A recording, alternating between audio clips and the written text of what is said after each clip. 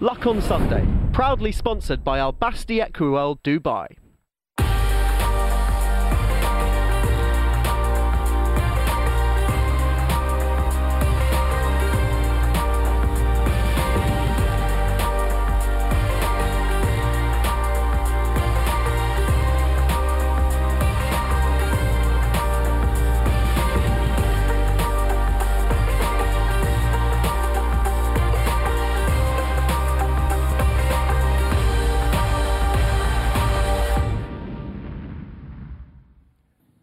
Welcome to the Luck on Sunday podcast, a weekly audio digest of all the best bits of Luck on Sunday, free to air every Sunday from 9 o'clock, that brings you the best guests and insight from around the racing world.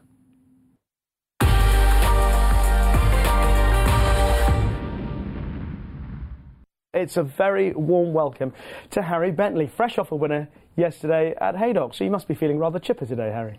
Yeah, thanks for having me. Things are going good. Had another winner yesterday, which I was pleased with, obviously. Yeah, 26 winners for the season so far. How does that compare with previous years? So at this stage of the career, I'm definitely up on winners and rides at this stage of the season. So obviously going into Royal Ascot, it's nice to be on a bit of a roll, and yeah, my confidence is high. Yeah, might just mention, as we can start with a winning note, the winner yesterday, Colstair, the first time tongue tie in what looked to be pretty horrible conditions yesterday at Haydock. How bad was it?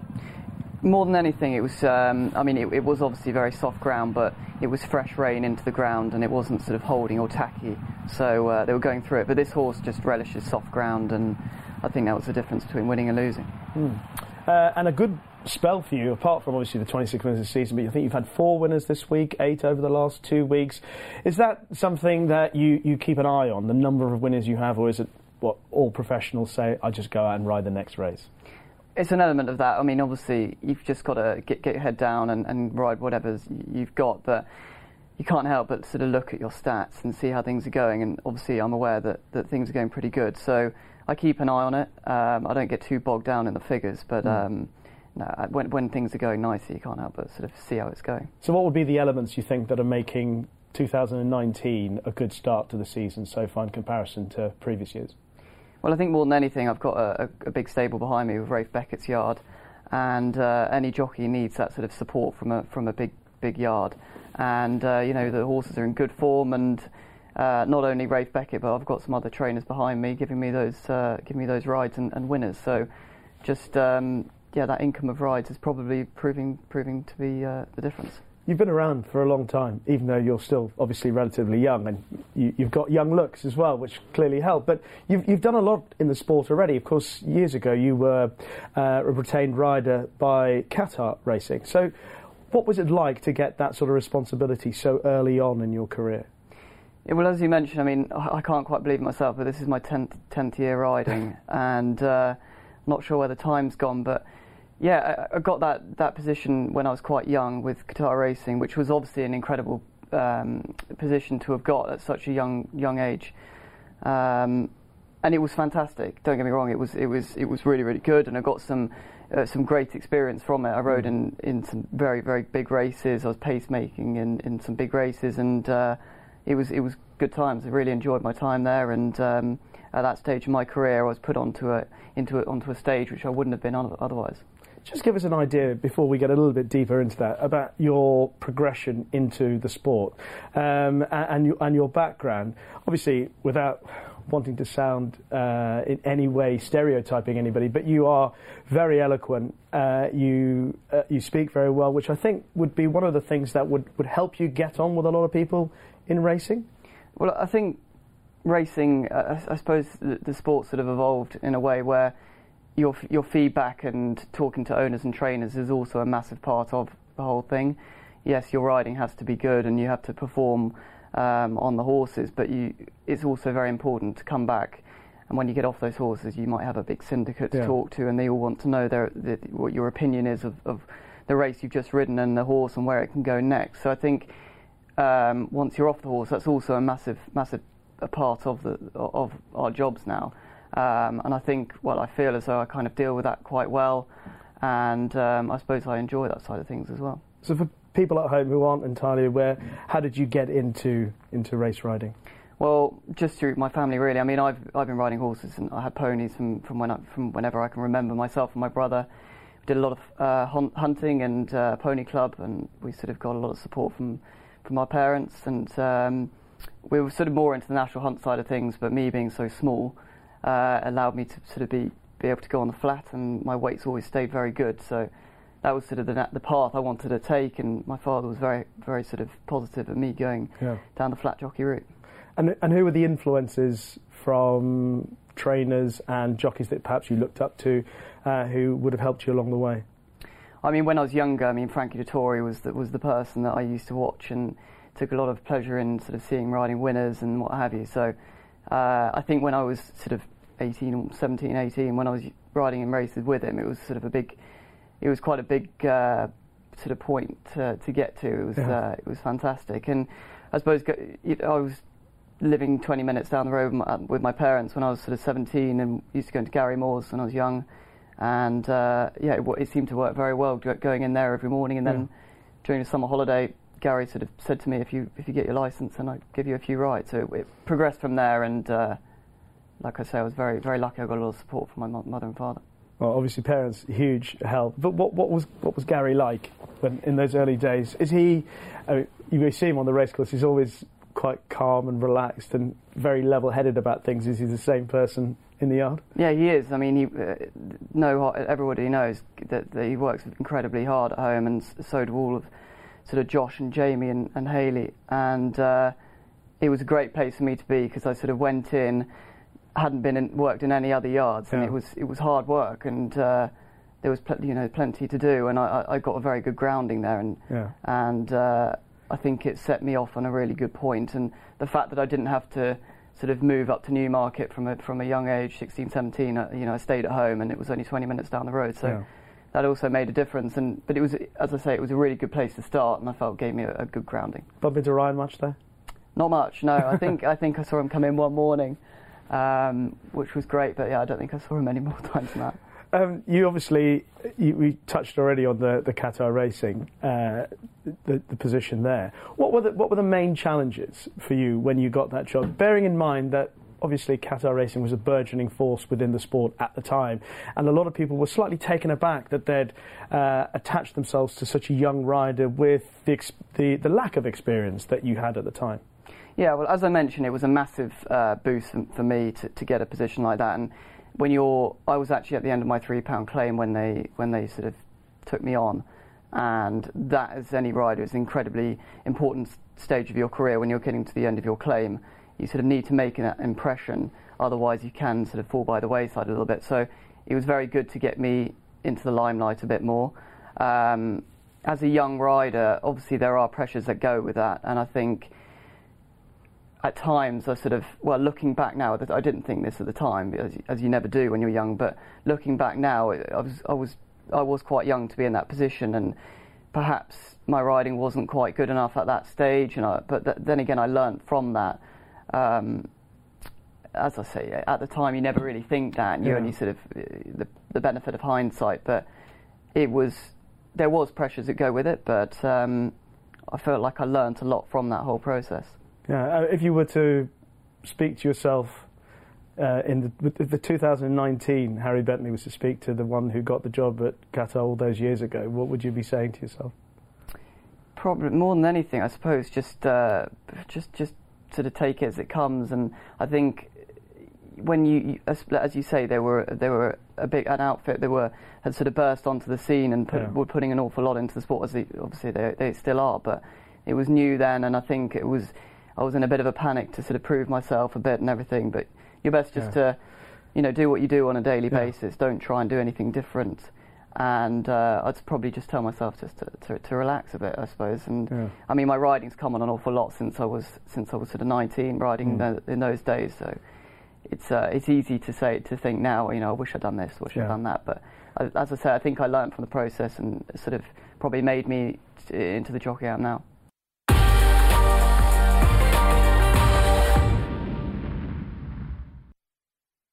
Luck on Sunday, proudly sponsored by Al Basti Equiworld Dubai. I was at Newmarket yesterday.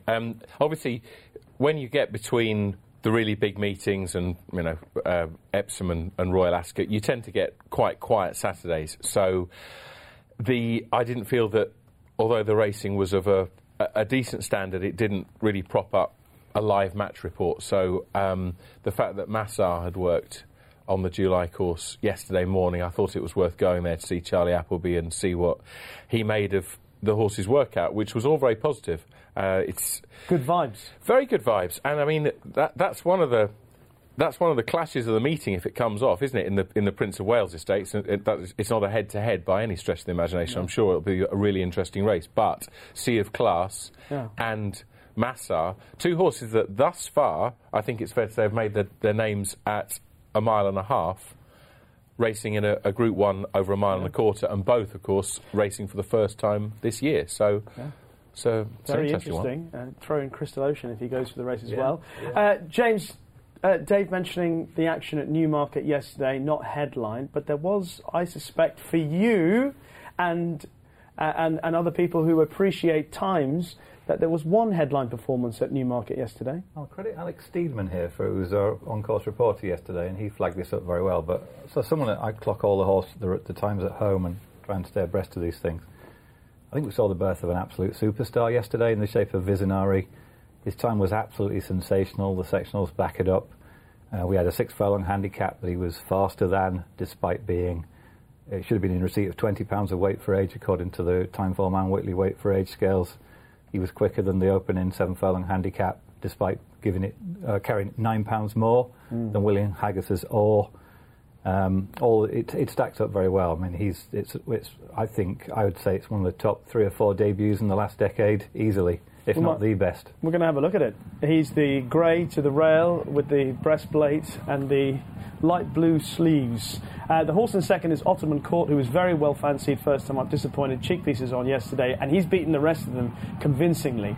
So, take us through the things that Visionary did yesterday that you liked so much. Well, the third horse in the Newmarket Maiden, he's given a £43 beating to.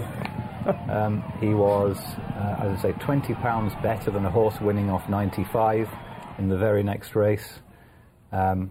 And more than that, better than the horse running off 88 earlier on in the card. It stacks up really well. He typifies what I think has been an annus mirabilis for Mark Johnston's purchasing. I mean, frankly, this is my opinion. He's making a lot of Bloodstock agents look really silly.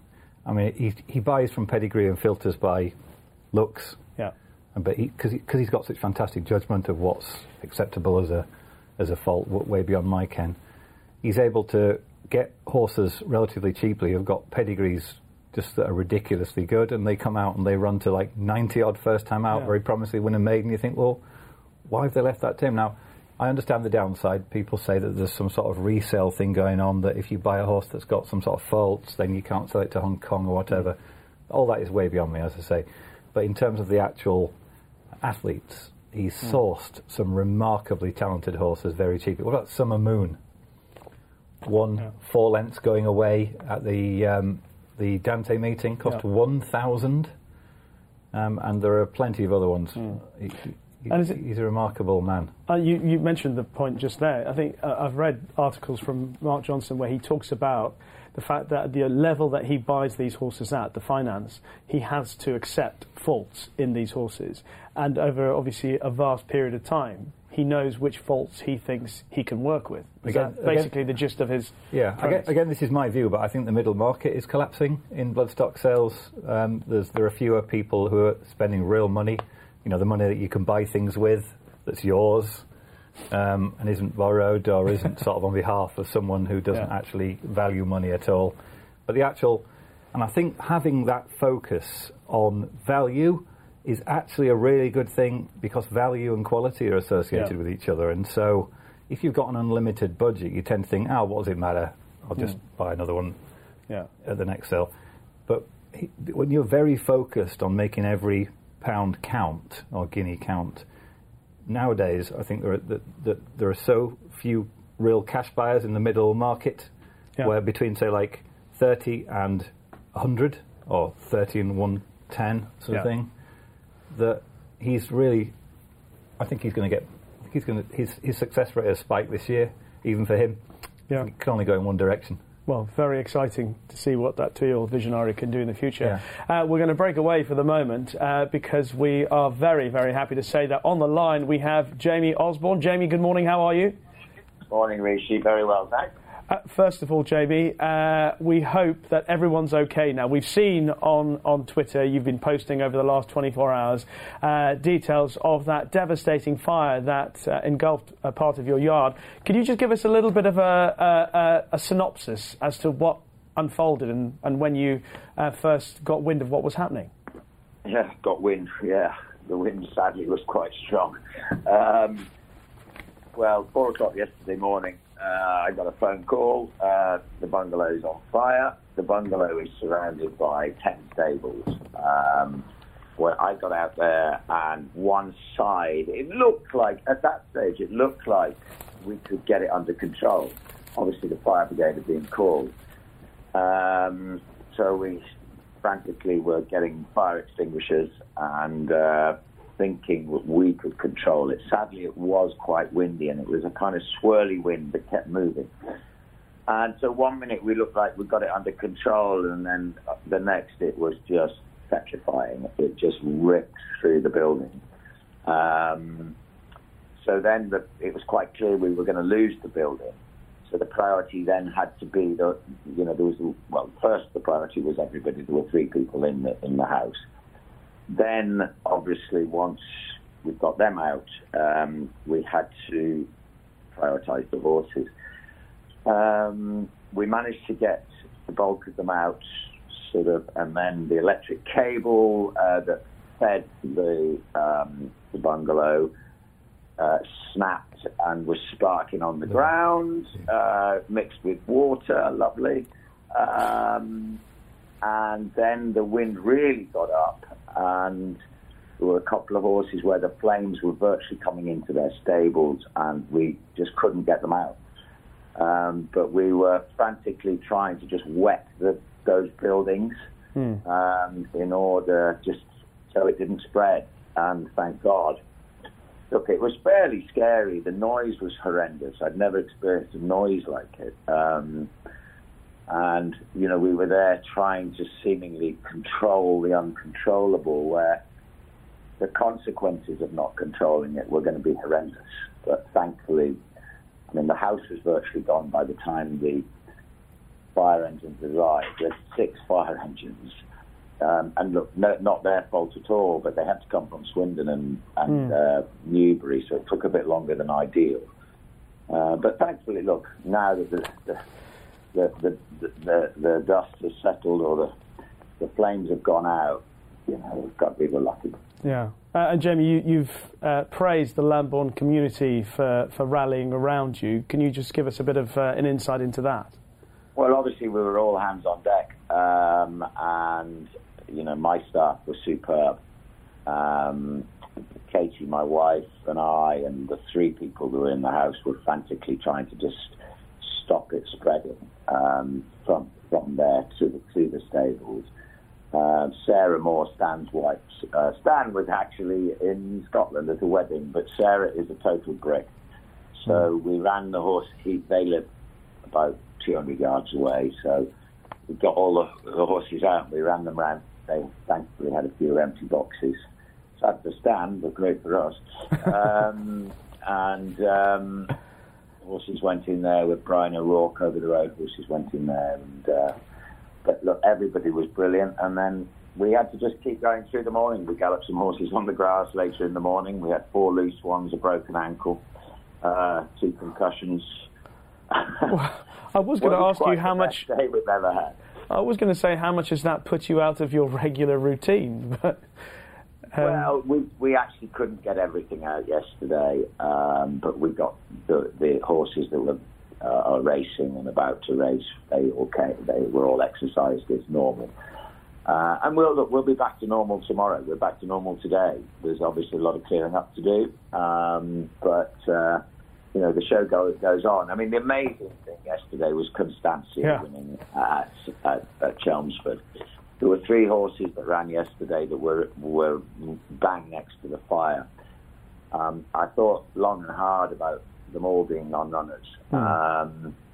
And look, it was a finely balanced decision, and we decided to run them all. One of them grossly underperformed, the 2-year-old colt at Newmarket, albeit in the good race that James has just been talking about. Yeah. But he's a significantly better horse than he showed yesterday.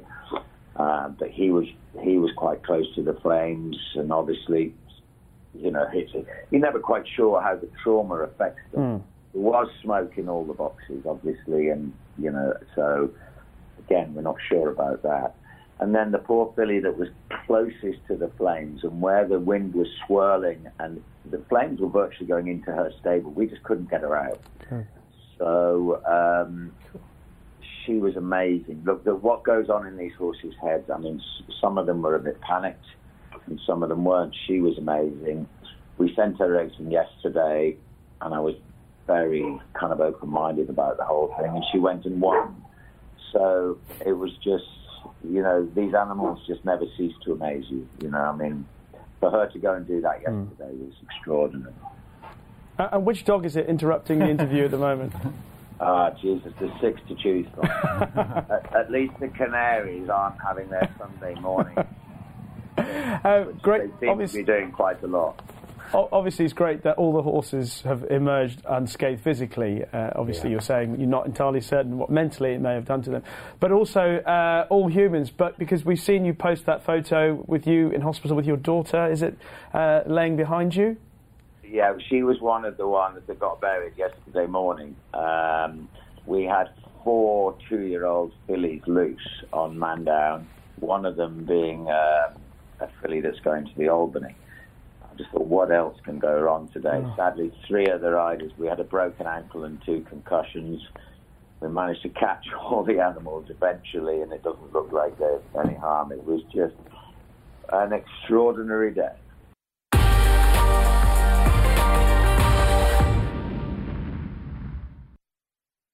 Luck on Sunday, proudly sponsored by Al Basti Equiworld Dubai. We're going to cast our minds back to yesterday at Haydock. We already touched on some of the action with Harry earlier on. One of the feature races yesterday was the Pinnacle Stakes. Dave, this was a tremendous performance from a filly called Classique for William Haggas's team. Was she, on merit, much the best, or did True Self in the orange cap perhaps slightly underperform? I suspect that True Self did underperform slightly, but the interesting thing about one of the interesting aspects of racing at Haydock yesterday was the fact that the ground had gone heavy. Classique was a progressive horse last season. This was certainly the softest ground she had encountered, and obviously she coped with it really well. Yeah. As you say, I mean, True Self, I think, was on coming into this race on a 5-timer and had done nothing but progress for Willie Mullins, but. Harry, you rode Classique first time up, and the thing that she did yesterday that perhaps didn't help you first time was that she was a bit keen in a slowly run race. Yesterday she settled a lot better. Yeah, that's it. When I rode her, as you say, the pace was very slack, and it was her first run of the season, and perhaps it was a combination of a slow pace and her just running a little bit fresh. She was just doing too much in the early parts, and we turned it into a bit of a sprint, so things didn't work out too well that day, but she certainly settled really well there and relished those conditions. James, she's got an outstanding pedigree. The dam got better as she got older. Yeah. She's sort of following in those footsteps. She is. She's a Galileo filly, isn't she? You can't stop him, can you? When it comes to middle distance group races, they'll be there or thereabouts. Yeah, and I think Dave summed the race up very, very well. I mean, it sort of True Self did underperform. There wasn't a great deal of substance behind. Horses rated in 92 and 89 were 4th and 5th in a Group 3 race, but you can't take it away from her. She's thriving, as you suggest. Her pedigree suggests she would do as a 4-year-old. Chacha Mehdi, she didn't win a Group 1, did she? I think she was Group 1 place for Henry Cecil. Well, I think he was probably just Henry Cecil back in those days, maybe. But she's certainly got. I mean, she's got that pedigree to go higher than Group 3 level, hasn't she? Absolutely, yeah. And she's. I think, as Harry was saying, I think she settles, which would certainly help her now, because that can't be as keen as she was first time up. But perhaps that fizz coming out. Harry took the fizz out of her beautifully at Goodwood first time up. Yeah. connections will obviously remember that. If they gave assists out in horse racing like football, yeah. It's like the David Beckham of horse racing. Arguable. What about the John O'Gorm Stakes yesterday? Won by a horse that is clearly very, very progressive. There he is, back in third. Safe Voyage. Harry, how good is this horse? I mean, are we going to pigeonhole him as a soft ground haydock specialist, or are we just going to say he's a darn good horse?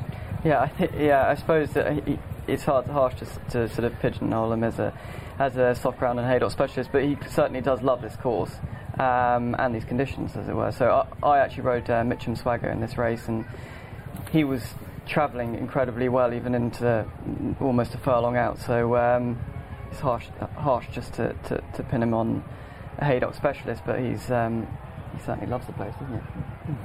He's got the chance to open a couple of new doors next time, though, hasn't he? Because if he goes to the Qatar Goodwood Festival, nice one.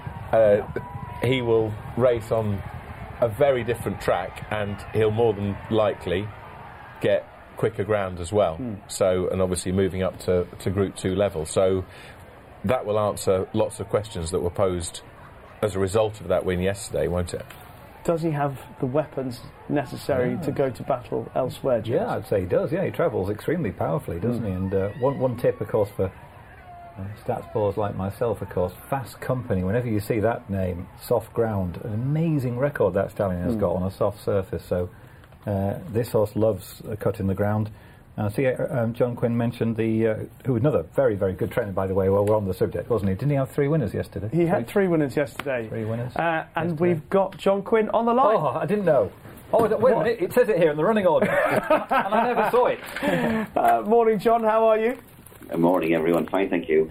Excellent. Well, we're obviously just reflecting on Safe Voyage's win yesterday. Before we talk about that, just give us a bit of background about this horse, who obviously suffered a pretty serious injury when he was very young. He did. When he was a 2-year-old, we thought he was very, very good. I said to his owner, Ross Harmon, you must come and see this horse work. So we came to Malton and we worked him up to Grass Hill. There was a bunch of 6 or 8 of them and a couple of decent ones. And this horse came out of the pack and he went clear. And I said, I think we're in business here. Anyway, off we went to Pontefract and, we expected a big run. And he finished 6th and I thought, can't work this out. Seemed okay after the race. But then the travelling head man rang me when he got home and he said he's very stiff, slightly lame, and he was quite lame the next day, and he had quite a severe fracture of his pelvis, which we had to give him a long time off. And it's taken him a while to really get to. Last year we felt he was nearly as good as he was, but this year he seems to have improved again, Well, it's interesting to hear you say that comment, nearly good as he was, because obviously a lot of normal people like myself hearing a horse suffers a fractured pelvis, that they will never be what they once were. How common is it to rebound from an injury like that?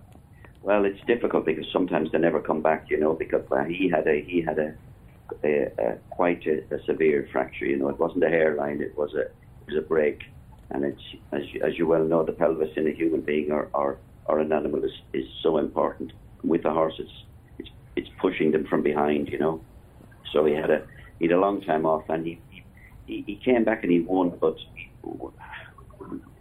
we felt he was probably winning because of his ability, but then he just seemed to really, really spark last year, and this year he seems even better, which is fantastic, Yesterday's performance, obviously, on that upward curve that he continues at the moment, but obviously all the victories that we've seen, all the victories this season have come at Haydock in soft ground, and therefore some people immediately go, he needs soft ground, and he's obviously a specialist at Haydock. Yes. When you think about other targets, and yesterday post-race you mentioned the Lennox and maybe later on in the season the Foray, what is it about the way he carries himself through a race that makes you think he's going to be fully effective elsewhere and on better ground? Well, we took him to Galway last year, and he just got up on the line. Now Galway, as you know, is a wonderful track, but it's a bit unconventional, and it's right-handed, and the 7 furlong, they run to a bend, then they run downhill and round the dip and up. And I mean, he was a bit unlucky and he didn't get a great run through, but he coped well with everything that Galway threw at him. So that makes me feel that as long as there's a bit of ease in the ground, that he'd cope with most tracks. You know, his movement this year is fantastic. You know, he's moving really, really well. And I've just spoken to the head man in the yard, because I'm in Ireland looking at horses, but I've spoken to the head man and my daughter, and they said he pulled out this morning and trotted up really well. So I think he can cope with different tracks as long as there's not firm in the ground. You know.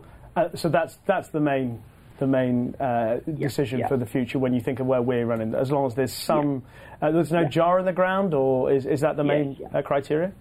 Yeah, I mean, we took it to Leopardstown last year, and for a big handicap, and I really fancied it.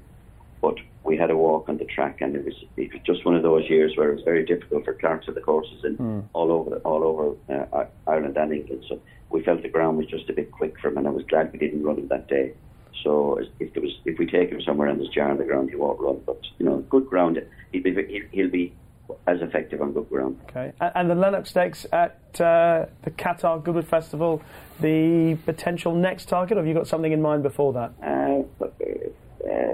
That's certainly a target. I mean, we're going to have to. We're going until we got through yesterday. It's difficult to plan again, you know. Because that was his toughest test. So we're going to have a good think about it and speak to his owner and look in the book and go from there. And if there was a Group 1 race for him, obviously the Foray is over the distance that he's excelled at so far. Would you ever consider maybe easing him back in trip at all? Yesterday we spoke on Racing TV about potentially having a go at the Sprint Cup at Haydock if the ground is soft. Yeah, I mean, if you rule anything out, I mean, he's not a slow horse. I mean, he got there, you know, between the 2 and the 1 yesterday. He got there and he was absolutely bombing, you know what I mean? And he's never been a slow horse, so it's something we think about, you know. But I actually had him in the Lincoln this year, and he was working terribly well, and we were really looking forward to running him in the Lincoln, but the ground was too quick for him. Okay. So anywhere between 6 and a mile, we'll dip our toe.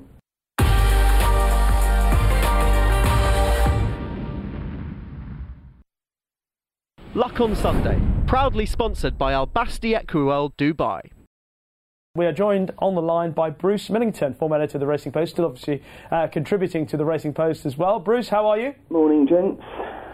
All well in your world? Very well, thank you. Excellent, excellent. Now, Bruce, obviously the Derby last weekend featured some post-race or post-Derby criticism for ITV's coverage in certain sections of social media. And in your defence of ITV's coverage, you've mentioned certain aspects of the sport and the way it's covered that perhaps don't need any, what's the word, in relation to Charlie Brooks's article in the Telegraph, where he was saying in post-race analysis there was no sectional timing, etc. Just specify your thoughts on the way that racing is portrayed on terrestrial television, first of all. I mean, I think what a lot of racing people seem to struggle with is that ITV's brief is different to what your brief is on Racing TV and what Sky Sports Racing's brief is. It's much more of an entertainment show. They're there, like all ITV shows, to get the biggest possible audience, and they do things that hardcore racing fans don't particularly like, such as fashion segments and the social stable featuring Chris Hughes from Love Island. And, you know, a call from someone like Charlie, who, you know, I'm a big fan of in a lot of ways, to include sectional timing in the mix, to me just feels like the wrong ingredient for that particular show. Okay. James, we're going to bring you in here because one of the elements that Bruce is saying is that sectional timing perhaps has no real place on a show like, say, terrestrial television, but does have a place in Racing TV, Sky Sports Racing. Yeah, I'd agree with what Bruce is saying in the context of ITV racing. I think other places, however, I would disagree. Can I just, Bruce, I'd like your opinion on this, really. Do you think that there should be a different brief between terrestrial and specialist channels? Because, you know, if we look at football, for example, there's pretty much the same level of analysis on, say, Match of the Day to what you would find on on Sky Sports, which obviously you have to pay for, and so you have to show a level of commitment to, say, the Premier League to fork out the money to get all the Premier League games on Sky. Do you think the brief should be different? I do, David, really, in so much as that, someone forking out for racing TV is obviously, a hardcore racing fan. But is the same not true of someone who forks out for Sky Sports to watch the football? Yeah, but I mean, I suppose the question is, with racing, you can delve, and the onion takes a lot more peeling, if you know what I mean, with racing. I mean, you can go right into it to the extent that a guy like James will, with his level of micro-analysis. I'm just not sure that the football necessarily is a fair parallel, really. I think that with racing, the professionals and the punters want a more no-nonsense forensic approach from something like racing TV than the ITV audience possibly has the appetite for. So my personal view, and I may be wrong, is that there needs to be a different approach between the specialist channels and the terrestrial channel. I mean, one of the things that and I wish that I knew more about sectional timings, and I often ring James up and say, can you lead me through this by the hand, please, because I'm not as au fait with it as you are. And one of the things that it seems to me that is particularly useful about sectional timings is that it seems that you're able to identify a very good horse early on, and surely that's what terrestrial audiences want, isn't it? To be able to, we talked earlier on in the programme, I'm sure you're watching about that horse Visionari at Newmarket yesterday. I remember Simon Rowlands writing about Golden Horn after he'd won at Nottingham as a 2-year-old, that those were horses whose potential was revealed very early through sectional timings, rather than just looking at the black and white result. And surely that's what racing wants its wider audience to cotton onto as early as possible. Yeah, I mean, I'm not absolutely certain that Golden Horn needed to be identified through sections, but, I mean... He won a Nottingham Maiden. Not many people outside Simon Rowland's house were saying he was a potential Group 1 winner, to be fair. Is it my go now? Carry on. OK.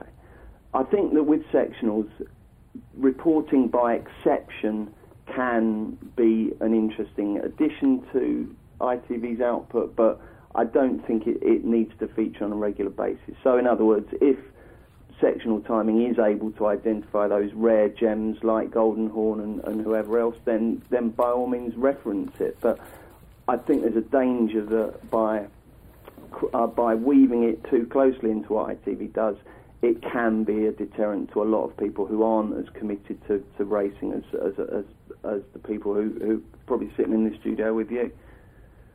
Just on the subject of, I have to be very careful, I'm in a rather precarious position here, but in trying to attract, as you mentioned, ITV have like every terrestrial broadcaster that's ever been in the position that ITV have been in, they've had to deal with what you pointed out. They're trying to attract the regular viewer, the casual viewer, and also partly cater for the hardcore racing fan, which is everyone's tried and it's almost impossible to achieve.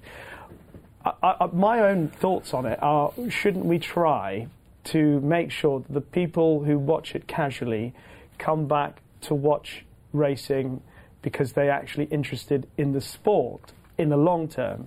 That's the ultimate goal. It's like when people go to the races, you've spoken to people saying when there's a post-racing concert, wherever it may be, and they've gone for the concert and the racing is just incidental. How do you get those people, and I'm not saying I know the answer, but how do you get those people to come back in future when there isn't a concert, when there is just racing? How do you get people to switch on to the racing when it's not the Derby, when it's not the Grand National and not Royal Ascot? And of course on Royal Ascot and the Derby and the National, there have to be segments that cater for more. There's a lot of time to fill and it needs to be entertaining. It's that balance that I don't think anyone has ever quite achieved. And I'm not saying that your article is right or wrong. I just say I don't know what the right answer is. But perhaps education might be an option, but without the detail.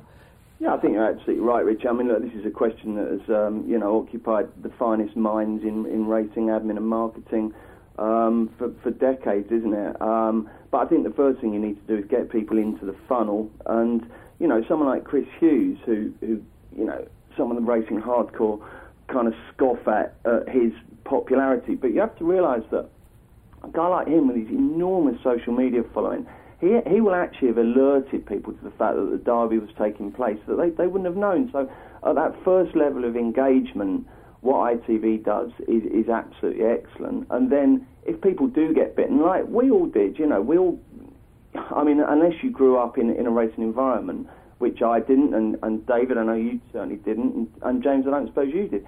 We all needed something to get us to get attracted to racing, and you need that initial level of engagement, and then if you like what you see, you then delve deeper into it. So I'm not sure that suddenly hitting people with sectional timing on ITV is going to do that, and in actual fact there's a danger that it might actually be quite daunting and off-putting. See, I just wonder with that, Bruce, whether there is room for both schools, because I was talking earlier on this week about obviously the picture in the Racing Post of the hill between 2011 and 2019 and how there were fewer people on it. And I think that those of us in the racing media bubble, we tend to think that 50 years ago racecourses were full of people making paddock notes. Well, of course they weren't. They were full of people drinking, trying to pull, doing every... you look at William Powell Frith's Derby Day, which has got every form of human activity. It's hardly got a picture of a horse on the canvas. But I wonder if there's room for both here, because, it's hardly possible these days to get on the train from Forest Hill into central London without hearing two young mothers talking about Optastats and the use of Jurgen Klopp's gig and press. And I just wonder whether, whilst in other sports linked to the increase in betting on that sport, the level of analysis and sort of data consumption has gone up and up and up. And in horse racing, and as the correspondent of the Daily Mirror, our data output is pretty much the same as certainly when I took the job in 2002. And I just wonder if that's something that really we ought to be focusing on. One of the things that I've always admired about James is that there's no mysticism to what James talks about. It's data. We're not standing by a paddock and listening to some guy go through the dark arts of paddock observation saying, "Oh, this is a lovely type." What James talks about is data. All it takes is someone to sit down and actually concentrate, look at that, and they can actually digest it quite easily. I don't agree with that, David. I think sectional data is very hard to understand and digest. I really do. And James, you may come in here. Listen, I would just say on data, yes, we do need to keep moving ahead. I mean, you look at how popular XG is on football. I think there's three areas of data that racing really should be looking to adopt. Horses' weights. I think there has to be some correlation between the weights of horses and the fluctuation in their weights and the fluctuation in performance. I would like to see tracking used to be able to enable us to see just how much further than the actual trip of a race each horse ran, and I would also like to see some sort of timing device put before and after each obstacle at a set distance, so that we could get some sort of jumps performance rating for each horse. I think they're really clear. I think with the latter one, you could tell whether a horse has jumped well or badly in a numerical way. Yes, I just feel, look, James, David, I'll go back to you on this one, actually. You said you don't fully understand sectionals. I don't remotely understand sections, and we've both been doing this between us for half a century. So if we don't get it, then it's not as easily digestible as you say. Yeah, I mean, it's what I meant was I would like to devote more time to it, essentially. When I ring James and say, right, just help me through this, I find the data that he spoon feeds me perfectly accessible and easy to understand.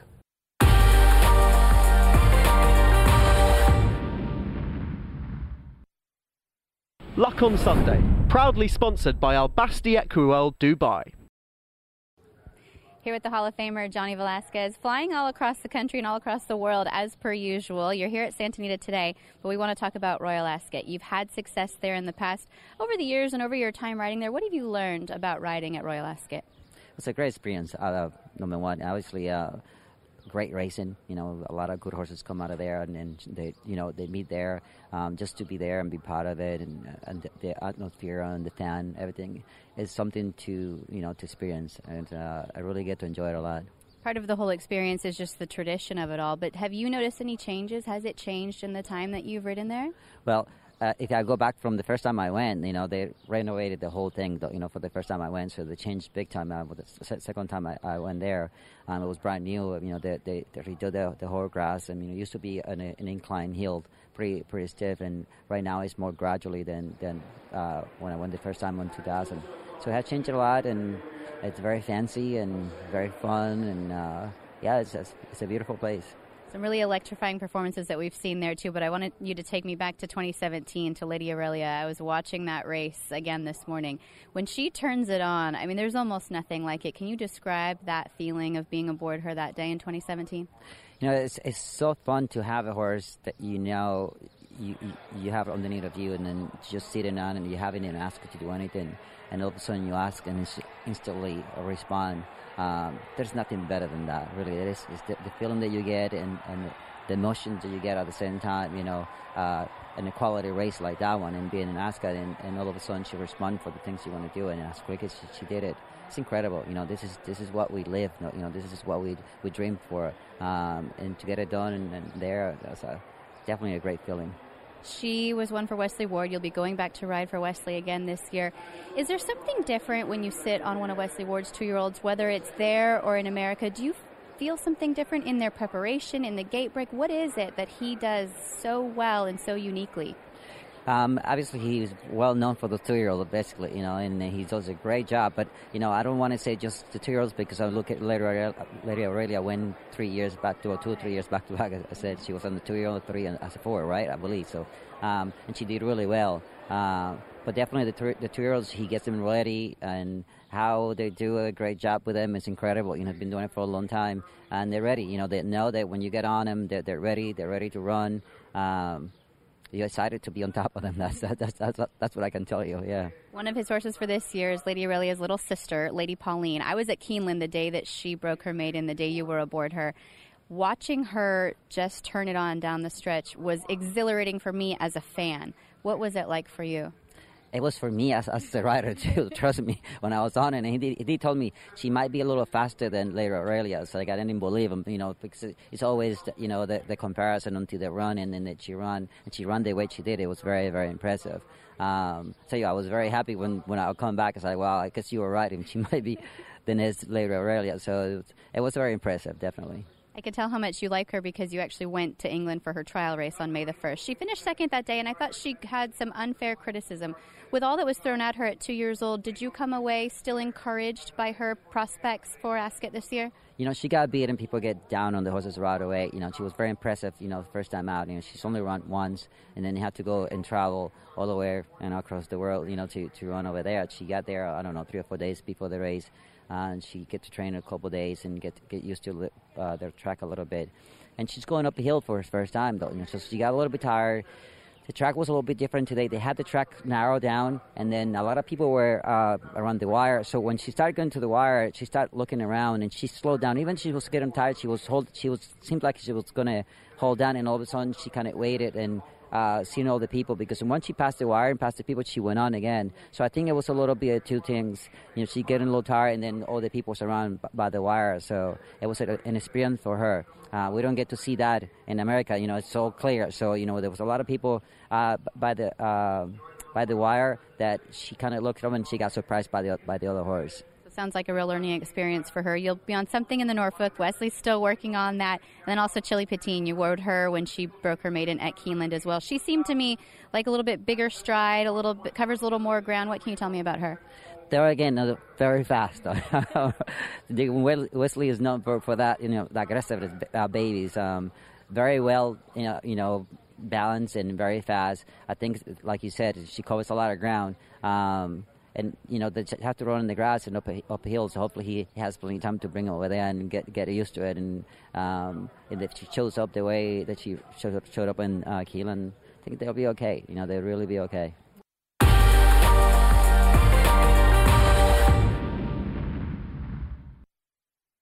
Luck on Sunday, proudly sponsored by Al Basti Equiworld Dubai. Very, very warm welcome to former champion jockey sitting to my left, Seb Sanders. Seb, it's great to see you. I haven't seen you for ages. And just chatting before we came in here, you're riding out at Charlie Appleby's these days. How much are you enjoying that? Yeah, it's great. I love it. It's give me a reason to get up in the morning, perhaps for a start. But there's a great bunch of staff, and for the 3 or 4 hours we were there, we tend to have a good giggle. But riding nice horses, and as I say, the atmosphere is really good. Lots to obviously talk about, because if we're entirely honest, you sort of disappeared for a bit, and no one. Well, where's Seb Sanders gone? He was champion jockey. What sort of happened at the end of your riding days? Things weren't going great. I was really struggling with my weight, and I'd give my body a good belt for 25 years, and just I needed to step back, and it took a while for me to realise that I should take a step back. I battled as hard as I could for a while, and then wife turned around and says, "Come on, just take a step back, and if your body comes right, you can do whatever." But it's as you can see, I got a bit of bloat this morning. To be fair, it's a light bloat in comparison to some of us. So. Yeah, well, it's horrible. I hate it, and I will get rid of it. But I had to let my body just go, and we're sort of nearly 3 years down the line, and it's still not listening to me. And I work hard every day and whatever, and I'm not eating fish and chips and what sort. I still have my gin and tonics, but body took a real good bashing for 25 years, and it's took its toll a little bit. Is it obviously interesting you mentioned the weight, because obviously at the end of the career there was that incident. I mean, I was joking with you about wearing shoes today. There was that time that you went out on the race course without any boots, which attracted so much attention. And obviously people were some people laughed about it, some people think, but it was obviously related to what you're talking about and the weight which you were struggling with. Yeah, it was just never end. I think I took about 8 pound off already that day, and got stuck in traffic and had another pound to take off, and just a nightmare. I thought they were a bit unfair on me a little bit, because that was the best run that horse ran all year. Right. But I've actually got the socks on that I wore that day. The actual socks that you wore on that day. They've been on a week if you want to touch them. That's all right. It's all right. We'll pass for now. Yeah. Let's talk about some of the good times, Seb. Champion jockey in 2007, that amazing battle with Jamie Spencer. I mean, do you still sit and reflect and reminisce? You do in a way. I mean, it was a great achievement in the fact that we'd rode 230 winners that year, 13 winners that year, and we tied on 190, and the last day was basically what had been happening all season. For what happened on the last day was just immense. It was it was a great experience. I loved every minute of it. But it was all a bit of a blur, because you by the time you finished the day's work, you were already head down and you were back up the next day. But I loved it. I loved every minute of it. But as I say, it's always a bit of a blur by the last day, where the last day seemed to last 6 weeks. Because it was just it was something I've always wanted to experience, that kind of pressure. The most sportsmen get to do a Masters or a Wimbledon final, and I got to experience it, and I thrived on it. I was just about to say, through that battle with Jamie, both of you obviously squaring up against each other, and you both seem to really embrace the challenge of it. And obviously, any jockey in a chance of winning the championship, they all go for it.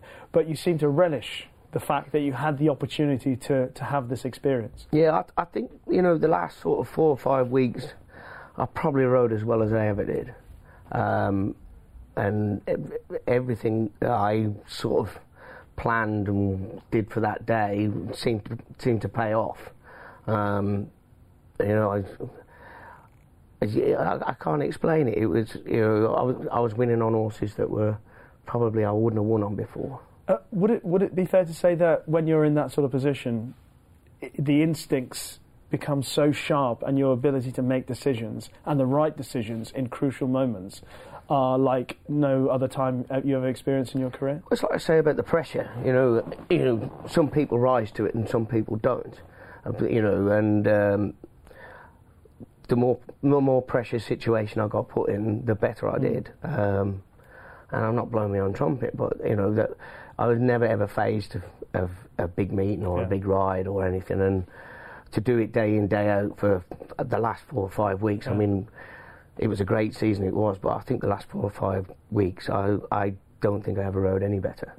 How proud of yourself were you? I think, you know, as I say, 213 winners in a season. I think at the time there'd only been, I think Frankie and Jason did it one season, and Mice Roberts, and then of course you've got to go back to Gordon Richards. So it was a feat in itself.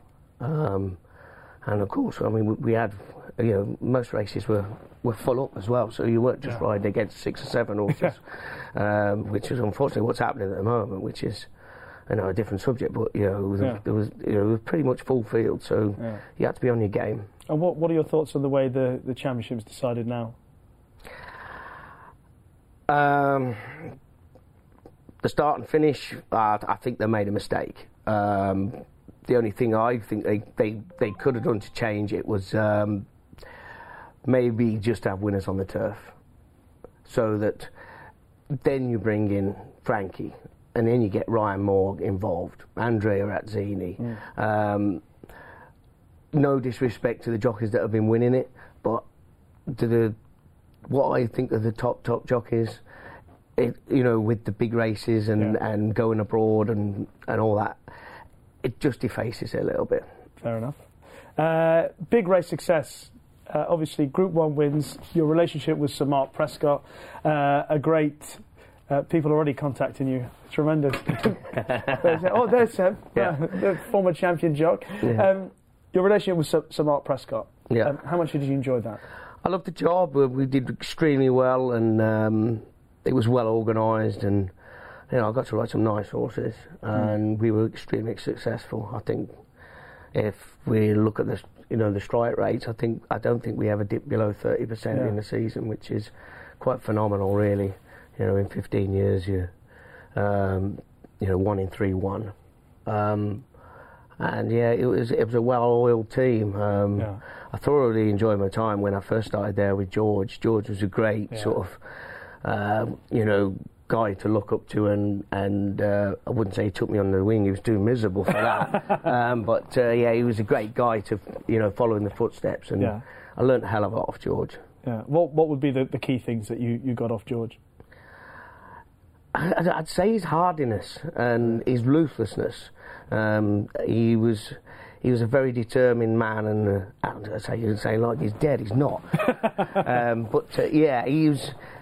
You know, he was the ultimate professional for me, George. You know, he was always on time, always well shaven, and all that kind of lark. But he was a great jockey too, real strong. He was one of them jockeys. If he got beside you, you knew you were in for a tough time. You weren't going to shake him off too easy. But a great guy to boot. And everyone loves Sir Mark Prescott, loves hearing his stories, loves the chat that he often brings with him. What was he like to ride for during those years? He's pretty straightforward in the fact that he'd have a plan with a horse, and you know, it was just a case of going out and executing the orders. And you know, if we executed the orders and the horse got beat, then that was fair enough, and it was quite easy to ride for him. When you say a plan, I mean, did he ever sort of explain to you, say, when you jumped on a horse and a handicap at Bath, stepping up in distance, saying, look, this has got tons in hand, or did he just let you do what you want to do without I already knew how much I had in hand. I'd been riding it work, and I'd rode it as a 2-year-old, you know, and you get some sort of feel for a horse.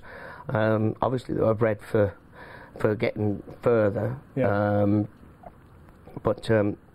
I mean, you know, it was just, you know, we had these big backward horses, and you know, everyone thinks it's, you know, we were being devious, but we weren't. Those horses got real good experience as a 2-year-old, and you know, we didn't frighten them as 2-year-olds.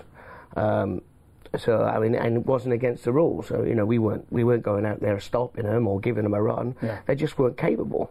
And then it was just a case of patience and wait for them to come to hand at 3. Yeah. And normally by the time they're running, which is June, everyone else's 3-year-olds have had a shot. And they are what they are. And of course, we had horses that were improving. So, you know, when you break it up, you think, you know, it's actually quite a simple system. But to actually have the patience to execute it is pretty good. And there weren't just handicaps, obviously. There were some very, very good horses at the high end, the likes of Hooray, Confidential Lady. Yeah. What victories would have stood out for you during that period? I mean, I got a fair amount of abuse for Confidential Lady in the Prix d'Anne. And you got abuse for that? Yeah, I got 8 days, and I wouldn't say I got carried away. I was doing my job, and you know, you can look at it from either side, but I'd say it was probably one of my best rides I ever give a horse. It was poetry. I was always looking for perfection, and I think I got quite close to it that day. Why? What was the thing that? It was just the fact that, you know, we knew Germans had a pacemaker. We were drawn on the inside, and I had the whistler Kieran Fallon on my left, and you know, the plan was to actually follow Germans. And when they jumped out, Kieran had got half a length on me, and I just thought, well, if anyone can get out of a pocket, Kieran can, because Chantilly's not the easiest track to ride. Yeah. So we followed Kieran and Germans, and of course we guaranteed the pace. And I mean, she took a bit of persuading to get going, and we knew she would. And you know, I regretted it afterwards, but you know, at the time, heat in the moment, and you know, we were in rhythm, and you know, I just thought it was probably one of my finest hours.